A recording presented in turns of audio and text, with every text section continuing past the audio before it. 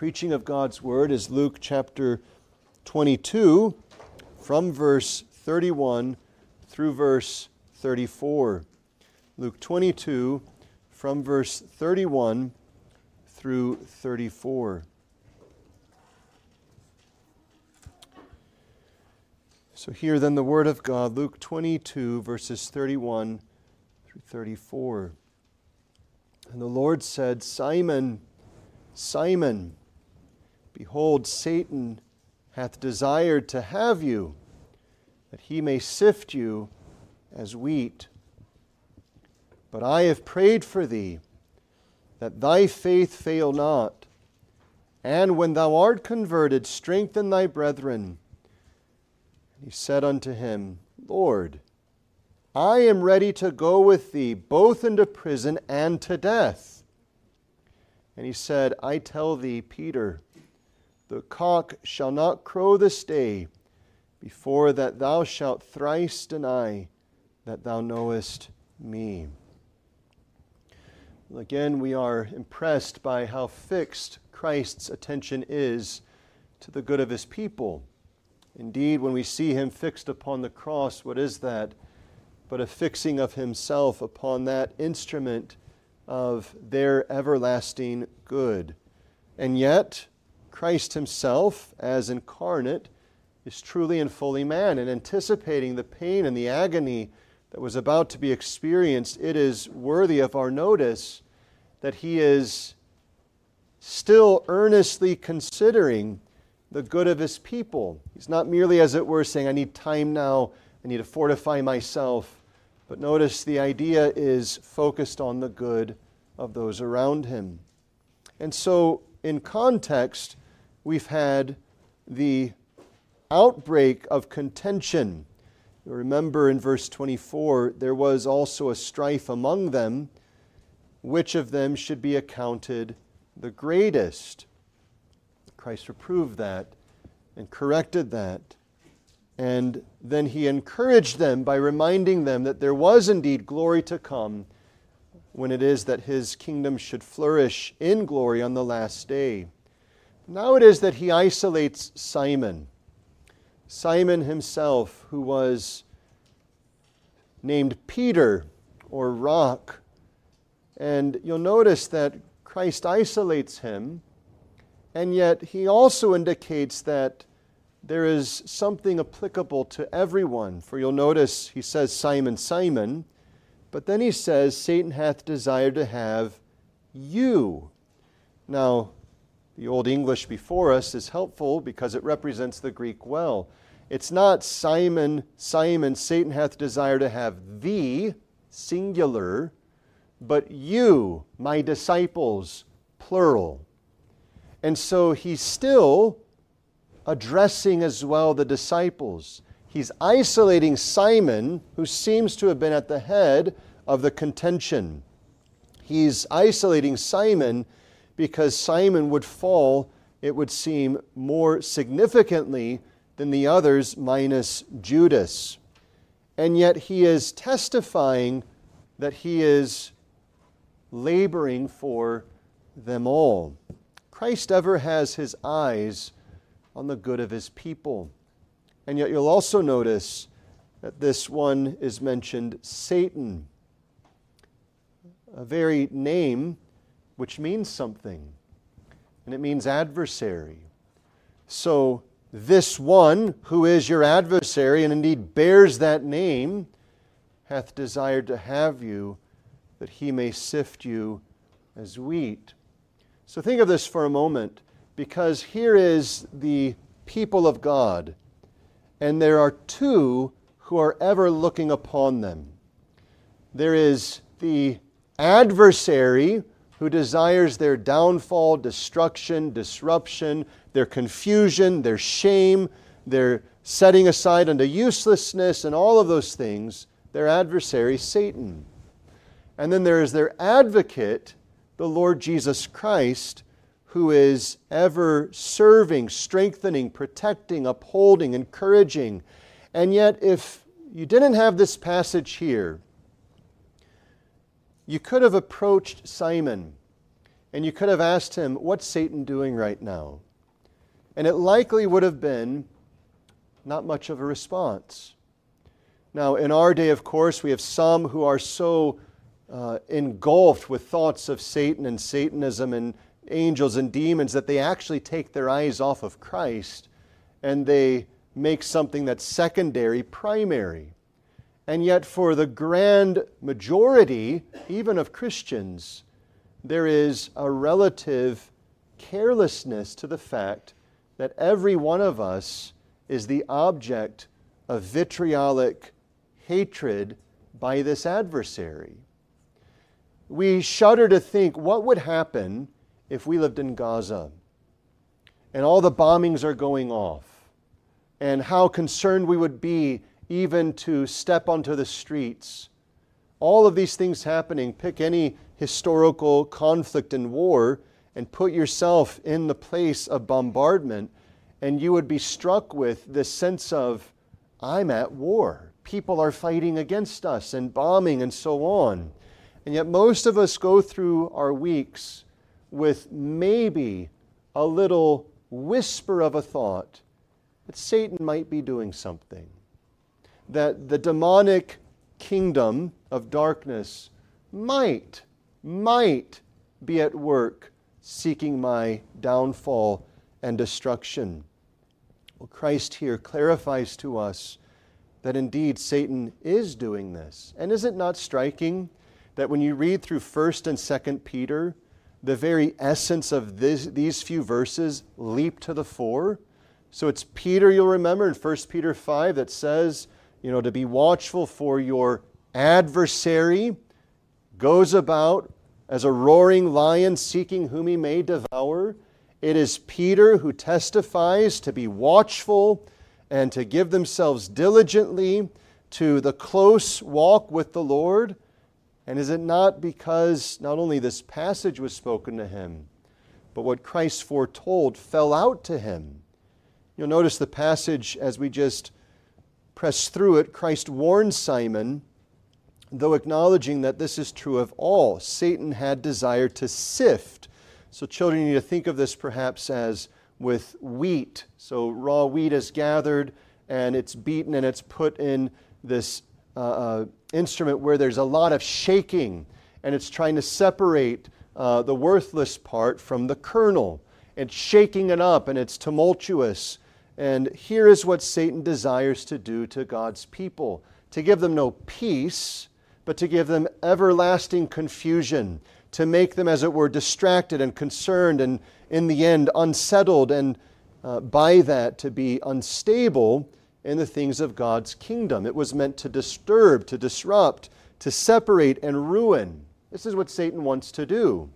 And in fact, he has a partial success in that. Because notice, though it is that Peter says, Lord, verse 33, I'm ready to go with thee into prison and to death. That's not faith speaking.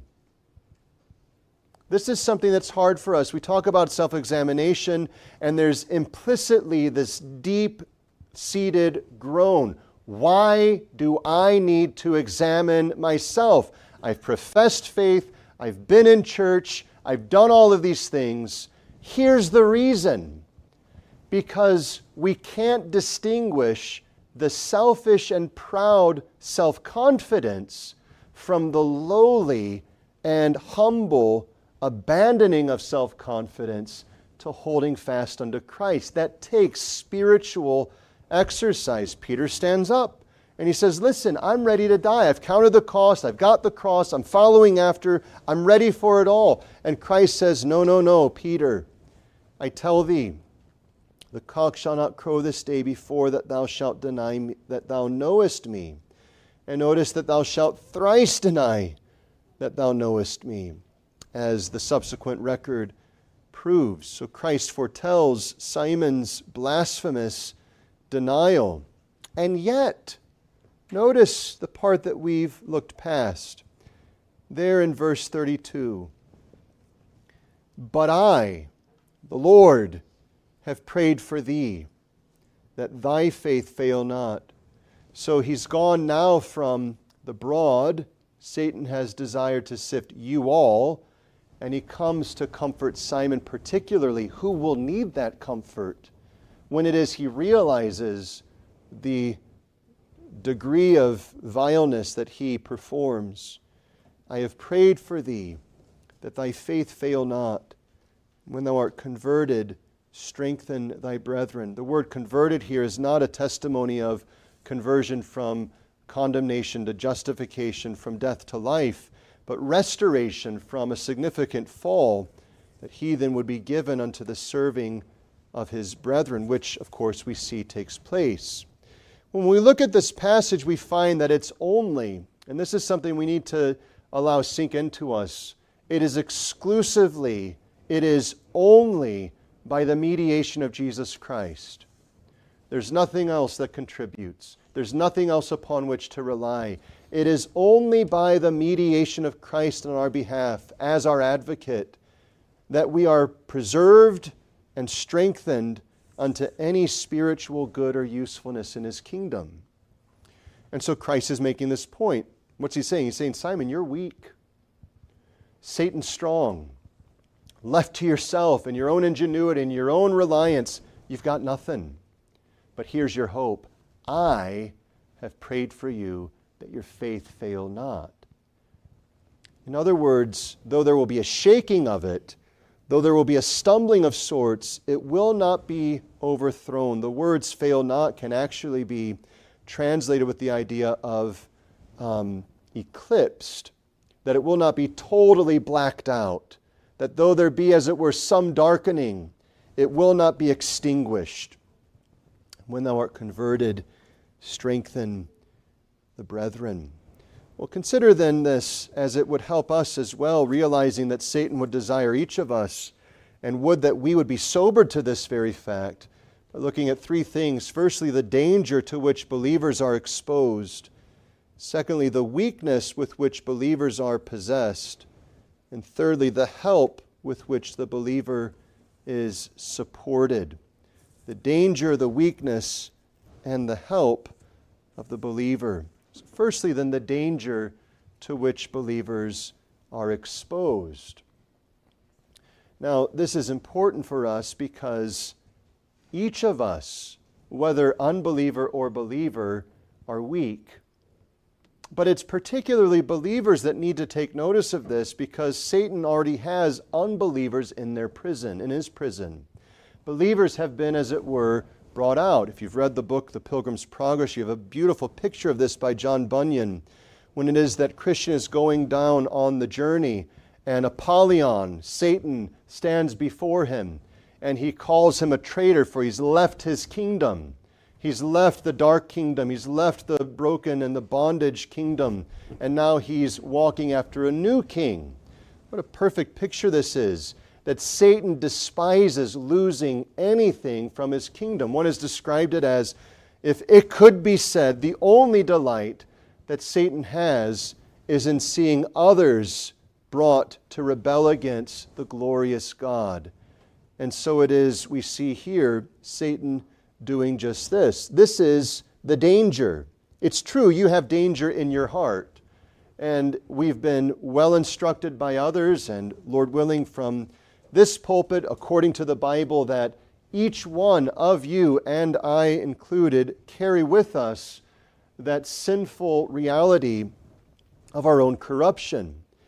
And yet, here is a danger that is outside of you, and thus, oftentimes, outside of your thought and consideration.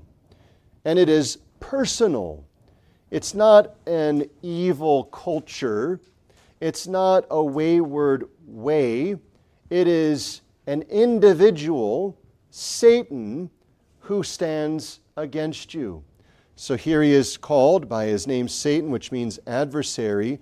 And reference was made earlier to 1 Peter chapter 5, and you can see how Peter references himself in verse 8 when he says, be sober, be vigilant, watchful, because your adversary, the devil.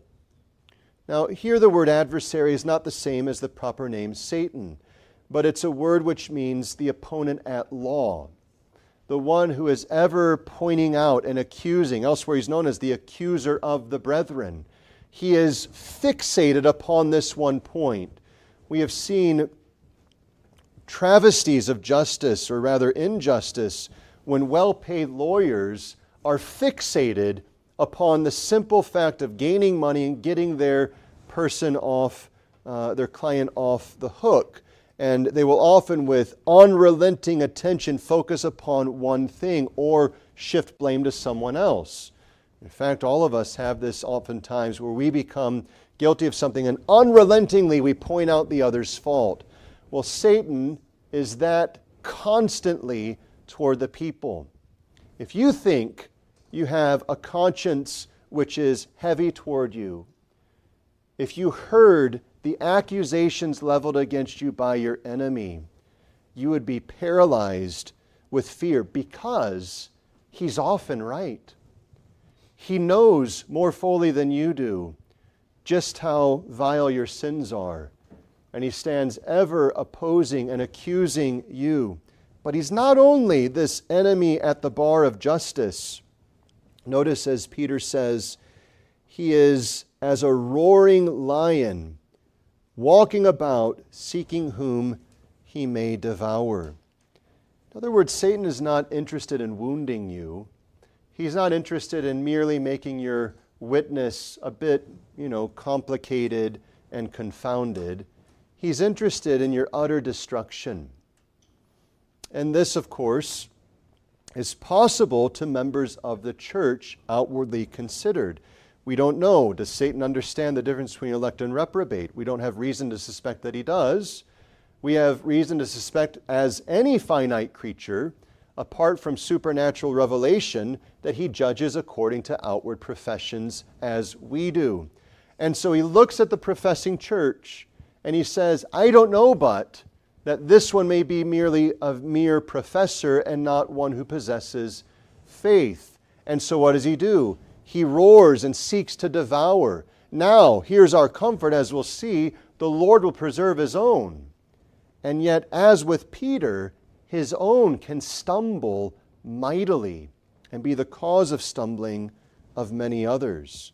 Brethren, you and I need to realize that this is not a war of culture or a war of ideals, though there is something true of those things. Satan stands as a personal agent, an angelic being who is himself full of corruption and given solely over to wickedness.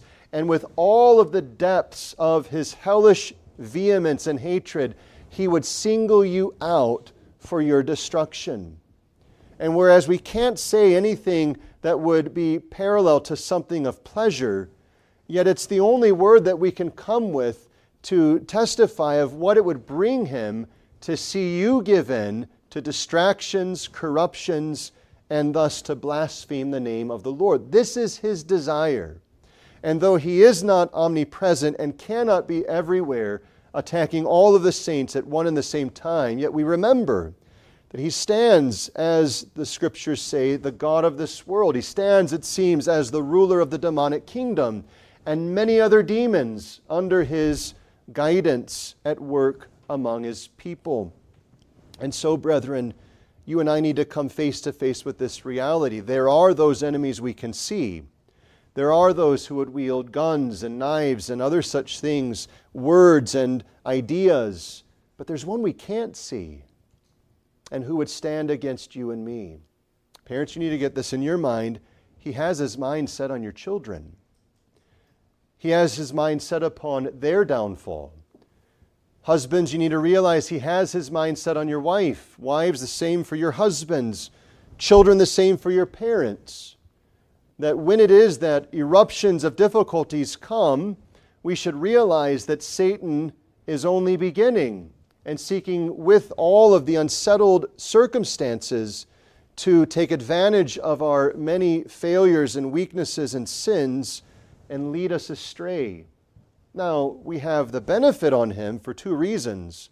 One, we have, as we'll see, our great Savior. But we also have the record of his ways. And we have the counsel of our God as to how we may resist him and overcome him.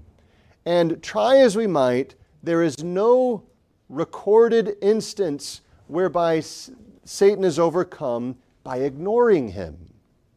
And yet the majority of us posture ourselves as if Satan is somewhere doing something but has nothing to do with me or my home or my children or my thoughts or my ways or my culture and so on.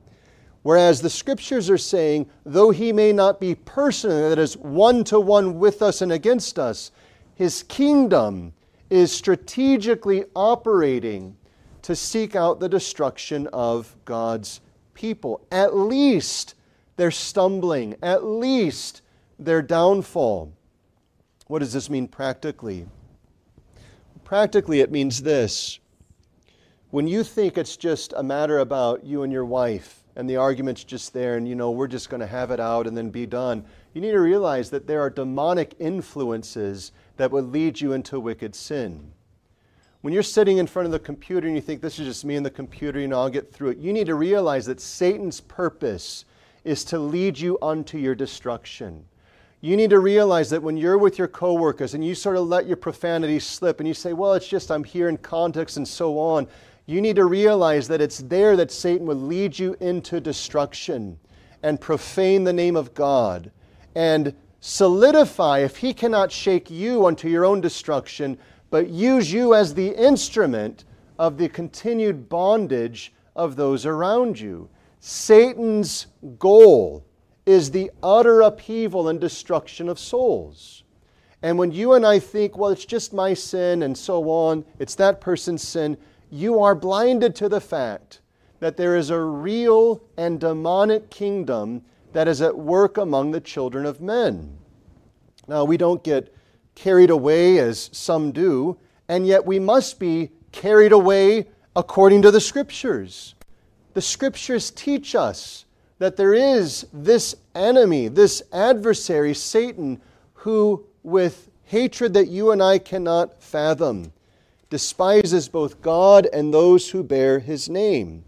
And if you start to figure this out and think about it, you will be struck with a shuddering thought, this is against me. This is against my home. This is against my children. This is against my brethren. This is against my wife. This is against my husband. This is against my church. This is against the kingdom of God. And whereas we do not belittle the bombings and the war that takes place throughout the world in different places, that is but a whisper of the tactics of Satan. Right now there's the discussion about all the tunnels in Gaza and all the ways that Hamas can get around, undetected from the best optics that modern technology can set forth. And yet all of this is but a slight whisper to Satan's tactics. One says he's had 6,000 years plus perfecting his craft. And brethren, he would wield that perfection against you. Some have mentioned the great horror in war when it is that they are taken captive and they notice perhaps a laser beam upon them. And they're saying, don't move. They realize what the laser beam means. If they move, that's where the bullet's going. Brethren, you need to realize this. Satan has, as it were, his optics, his crosshairs, his laser upon you. And he's not saying don't move. He's saying you better move. He uses and wields all of his tactics of fear, self-preservation, self-aggrandizement, pleasure, indulgence, comfort, family, friends, food, all of these things. And he's seeking to push you into the denial of the Lord God. This is exactly what comes to pass with Peter. Satan stands against you. Well, this is made all the worse because, secondly, of the weakness with which believers are possessed. Paul would give clear testimony, let him that thinketh he standeth take heed, lest he fall. Notice Peter's response, Lord, I am ready to go with thee both into prison and to death. That was Peter's legitimate, sincere persuasion of himself. I'm ready to go. And to some extent, you see something of that at the garden when Judas and the band come and they seek to arrest Christ. And Peter unleashes a sword and strikes against Malchus' servant and strikes off his ear. There's something there. And yet it's all motivated by Peter's own inward strength and ability. And though that can move him to some activity, it cannot cause him to resist temptation. Isn't it interesting that he's ready to take up a sword, which he knows, for instance, that this group of soldiers which have seen war, he had no chance of overtaking. He was ready to thrash through to the end. And yet, hours later, he would fall at the feet of a servant girl who said, "You're one of his disciples, aren't you?" And he says, "No." And he does it 2 more times. What's the point? Well, here is the vanity of self-confidence, the vanity of self-reliance. If we could say this clearly, this is the vanity of the world's strength. Because the world is always testifying, you take care of you. You have within yourself the strength. Look within. Trust your heart. Trust your strength. In the day of trial, you'll be okay. Follow yourself. Follow your own leading. Follow your own abilities. And the Scriptures are resoundingly clear with this, with all of the volume that can be done. Do not trust anything about yourself. Do not in the least look within. Do not in the least follow your heart. Do not in the least follow your own persuasion, because the heart is deceitful above all else and desperately wicked. Who can know it? Where in the Scriptures it mentions strength, it is always associated with the Lord. What should Peter have done? Well, it's impossible to know with exacting detail, but the essence should have been falling at the feet of his Savior and saying, "Pardon that there is such seed of sin in me, such corruption within me, and preserve me by your grace." This is the right response to warning. So when we read later on, "Be sober and vigilant," it's interesting, Peter is regular in pointing out that we're to do so in the Lord. That our watchfulness is in the Lord, it's of the Lord, our strength is from Him. Our whole hope of overcoming Satan has nothing to do with us, and it has everything to do with our fleeing unto Christ, leaning upon Him, and resting upon His work. Brethren, it is natural for a group of people who are in union with one another to look at their opponents, whether on the playing field, or look at their opponents in a war and say, "We've got this, we're ready to die for it, we'll take it to the end," what have you. And there's something natural about that for Christians to say, "We'll take care of it."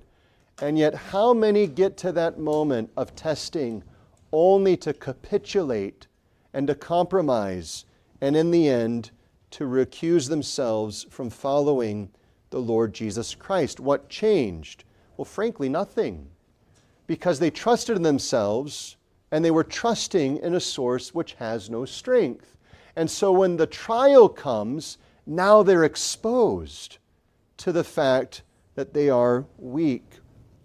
The vain self-confidence and pride will end in the self-destructive reliance upon oneself. So you think of Paul, be strong in the Lord, not be strong in your own resolution, not be strong in your own feelings and thoughts, but be strong rather in the Lord. What happens with Peter is that he denies that he knows Christ. Notice the language in verse 34. He says, "The cock shall not crow this day before that thou shalt thrice deny that thou knowest me." Think of that for a moment. He doesn't say that you will thrice deny that you are my believing person even. That's included. But he's going to the extreme. He's saying, I don't even know Jesus Christ.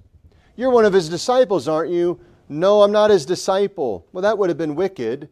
But he goes further than that. He says, I don't even know him. I don't know what you're talking about. He goes to the utmost, as it were, of refusing Christ by saying he doesn't even know Jesus Christ.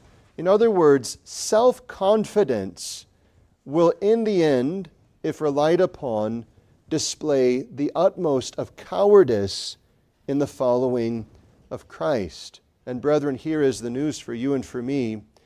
What is true here of Simon is true of each of us.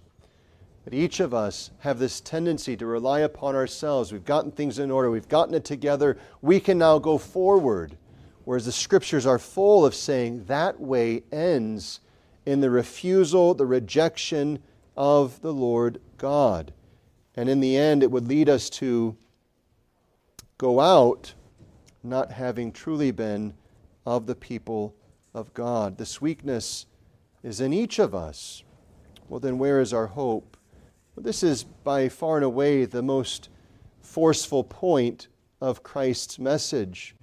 Thirdly, the help with which the believer is supported. You can see something. Christ is emphasizing the attacks of the enemy and the weakness of Peter to point out where the true hope and help is found. In one way, Christ is saying, listen, you're exposed to the worst of enemies. Going to Mexico on occasion will necessarily cause you to think about, what happens if the cartel got involved? And you hear about the butchery that takes place. And you say, that would be difficult. Some of you have read in the Inquisition the various instruments of torture that were invented and implemented. And you would say, I don't know how anyone could ever bear up under that. And you're right. What wickedness, what utter villainy devised such tortuous ways, such painful and excruciating difficulties? Well, whatever it was, it is child's play compared to the enemy that desires your downfall. Because he would bring you into hell by keeping you from Jesus Christ, by causing you to deny and flee from Christ. And then there's that, our enemy. And then we look within our own resources. We take inventory of our thoughts, of our strength, of our courage, and so on. And we relativize it according to other men. And we say, well, I might be better than that. I'm not that person, but I'm not down there. And yet we need to realize wherever our courage is on the scale of humankind, it is cowardice in the face of Satan's attacks. And wherever our strength is on the scale of mankind, it is weakness compared to Satan's attacks. So where then is our help? Well, what Christ is getting at is this. It's not here and it's not here. Therefore, it's only here. Where is it? He says, verse 32, but I have prayed for thee. The hope is in Christ, our advocate. So notice, Satan is the accuser, the adversary. He's seeking to tear down and destroy the saints. What is Christ doing? He's serving, praying for the saints. He's working out what he's already said. He says, if you're going to be great in my kingdom, you have to be as the servant. What is Christ perpetually doing? And do you realize this? Even as he has entered upon his exaltation, he continues to pray for his people. Every single encouragement of spiritual victory you've had is only because Christ has sought it for you. Every growth in conformity of thought and doctrine to the Word of God is only because Christ has provided it to you.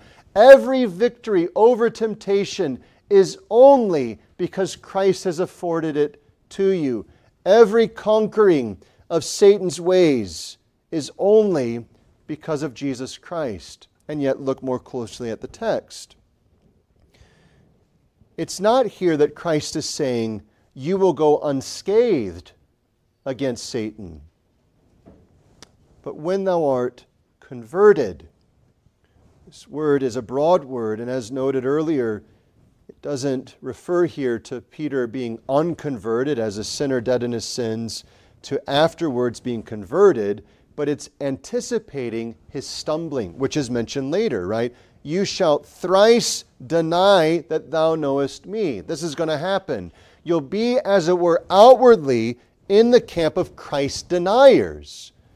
But I've prayed for you that your faith will not fail, and when you are converted, when you're turned back, when you're brought again to profess the truth and walk according to it, notice this is what Christ is providing and seeking for Peter, that when he stumbles, he will be restored. This is something for you and for me to glory in. When we look back at our lives and we can think with clear detail, that's where I stumbled.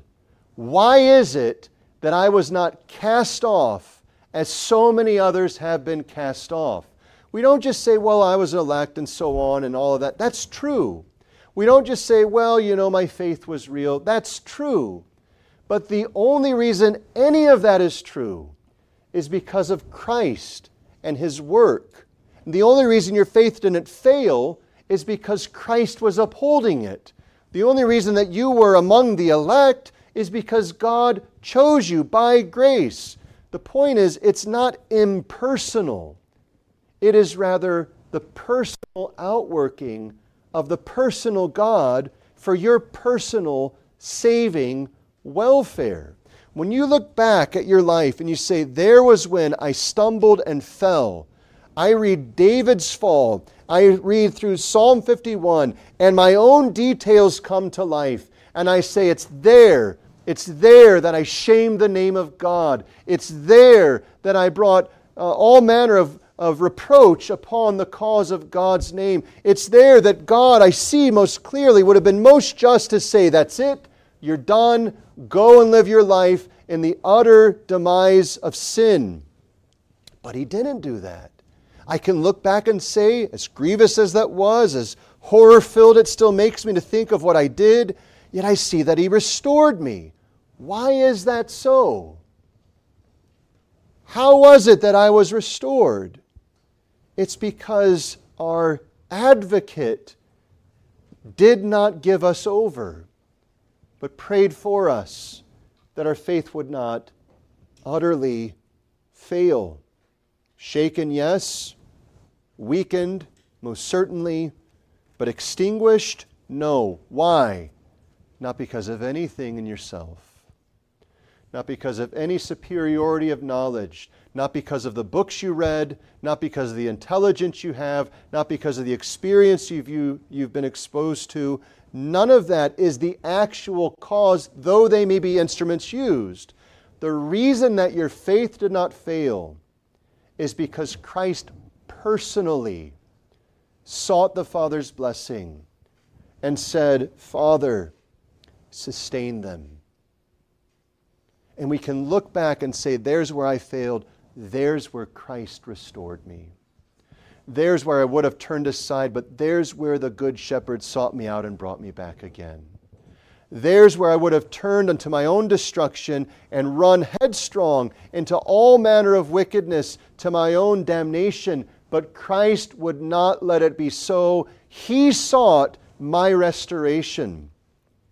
It is because of Christ's intervention that you and I have ever been restored.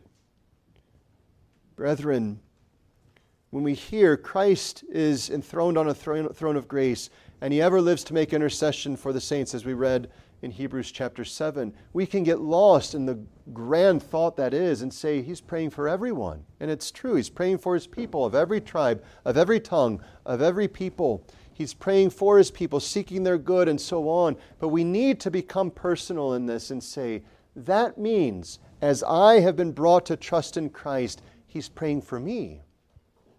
Christ is remembering me upon the throne of grace. Christ remembers me in my stumbling, in my failures, in my wickedness. None of us would have come to Peter, would we, and said, Peter, it's okay, everyone sins. It's okay, get back on it. We would have been struck with abhorrence to have witnessed what Peter did. And yet think of our counsel many times to other people when they sin. It's okay, everyone sins, not a big deal.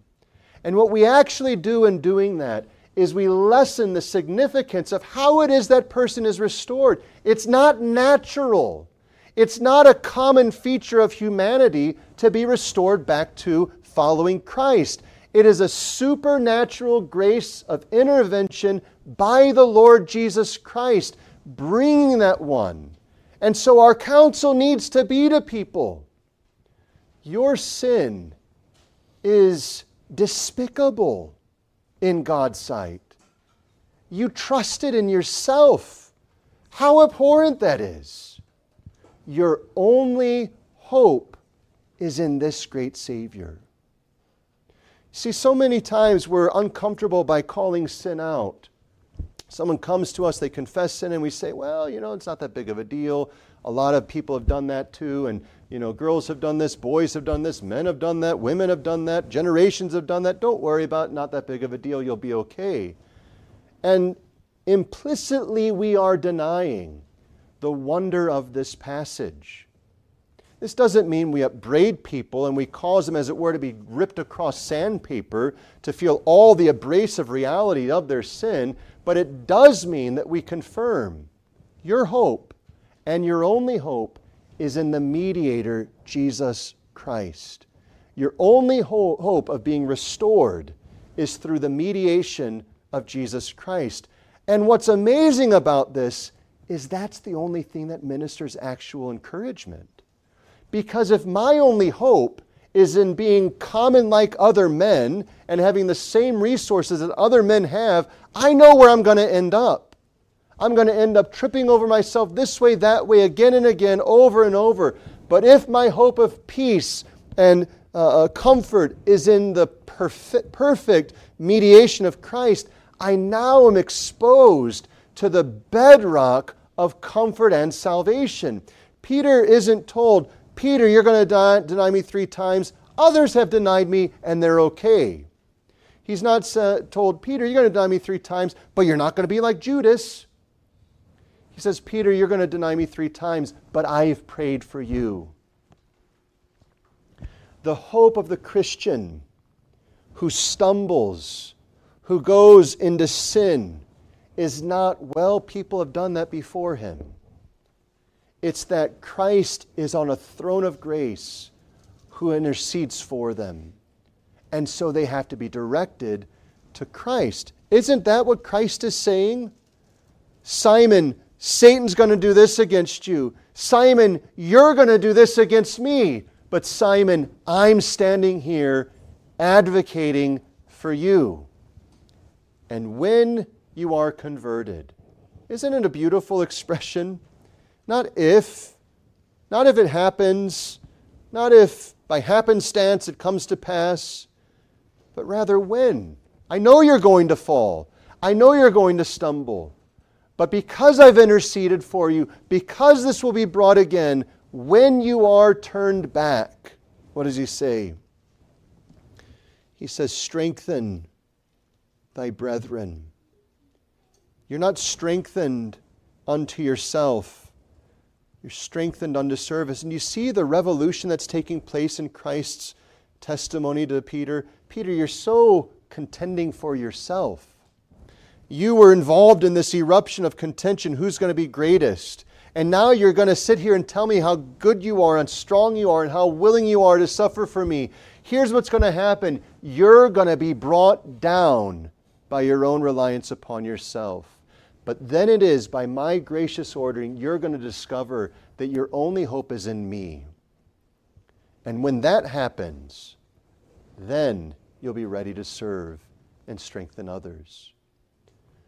And so you can go, and I encourage you even today to take glances, if not read through the whole of those 2 epistles, which really won't take long, 1st and 2nd Peter, and you'll see these themes over and over again, where Peter is regularly saying, here are the trials, here are the difficulties, Here is the shaking, the sifting of Satan, which tries your faith, which is more precious than of gold. And he fixes our attention upon Jesus Christ, whom though we see him not, yet we love. And he opens our attention to Christ's ministry, and he calls us then to diligent watchfulness and service to others, all things he learned in the difficult reality of having failed by relying on himself, and yet having been restored by the Lord Jesus Christ. Well, brethren, as we close, it is a sobering sadness that grips us when we realize how foolish we can be to say, I've been at it for 10 years, 20 years, some could say I've been at it for 40 years, I've got it figured out. I know the disciplines, I know the activities, I've got my routines, I've got all this down, I've got good books, I listen to good sermons, I go to church regularly, I'm doing all these things, and subtly what creeps in is this thought, trial's going to come, I'll be okay, because I've got all the things in order. And yet what Christ is having us discover is this, the only way that you or I should stand, or the only way that we should be restored if we were to fall, is solely the Lord Jesus Christ. And so where does this leave us? Well, it leaves us to be sobered to the wicked ways of Satan, and to take to consideration Peter's statement, be sober, be vigilant. Wonderful book that if you've not read should be added to your book list is Precious Remedies Against Satan's Devices. And you'll see how clearly, how subtly, how diligently Satan is seeking in a variety of ways to disrupt and disturb. We need to be aware of his ways so that we might be made wise unto those, but not just so that we can wax eloquent and say, here's a way that Satan works, here's another way that Satan works, and there's another way that Satan works, but so that we can be watchful and with diligent exercise of faith, not leaning upon ourselves, but casting ourselves upon Christ, may by him overcome. This is the victory, even our faith. Why is it that Peter had faith that didn't fail? Because Christ prayed and preserved it. So where should we go? Oh Christ, if you leave me to myself, my faith will fail. So I beseech you as my Savior, as that good and gracious one, sustain faith in me, strengthen faith in me. I will make use of the means of grace, and yet I'm looking through them to you to fill and strengthen that faith. And yet, brethren, here's a word of guidance for any and all who have stumbled, who have fallen by their own self-reliance, their casual indifference to the warnings of Christ, and have discovered sin. Your hope and my hope together is by looking again to this our advocate. So Hebrews tells us elsewhere that we have a great and high priest who has passed into the heavens, Jesus Christ the righteous. He's seated on a throne of grace to which we are to come. The word in our English is boldly, but in the Greek it's with many words, with many petitions, that we may find grace to help in time of need. So though our adversary stands against us, we are to, as it were, make use of Satan that way to cause us to flee to Christ. Several have noted this in books and sermons, that for the Lord's children, the adversary at the bar is mightier than they. But he's never won a case because their advocate is mightier than he, and he's always won. And so we're driven to our advocate, not to advocate our works, but to advocate himself as our Savior, as our great and high priest, the mediator between God and man, who reconciles us and through whom all the blessings of God come to us. And so it is if we have fallen, or if it is that God should permit our fall in the future, here is the need, that we would take ourselves to our advocate, confess our own foolishness and sin, and beseech him for his promised grace, that we then in humility may rely upon him and serve his people to his glory. Would you stand with me for prayer?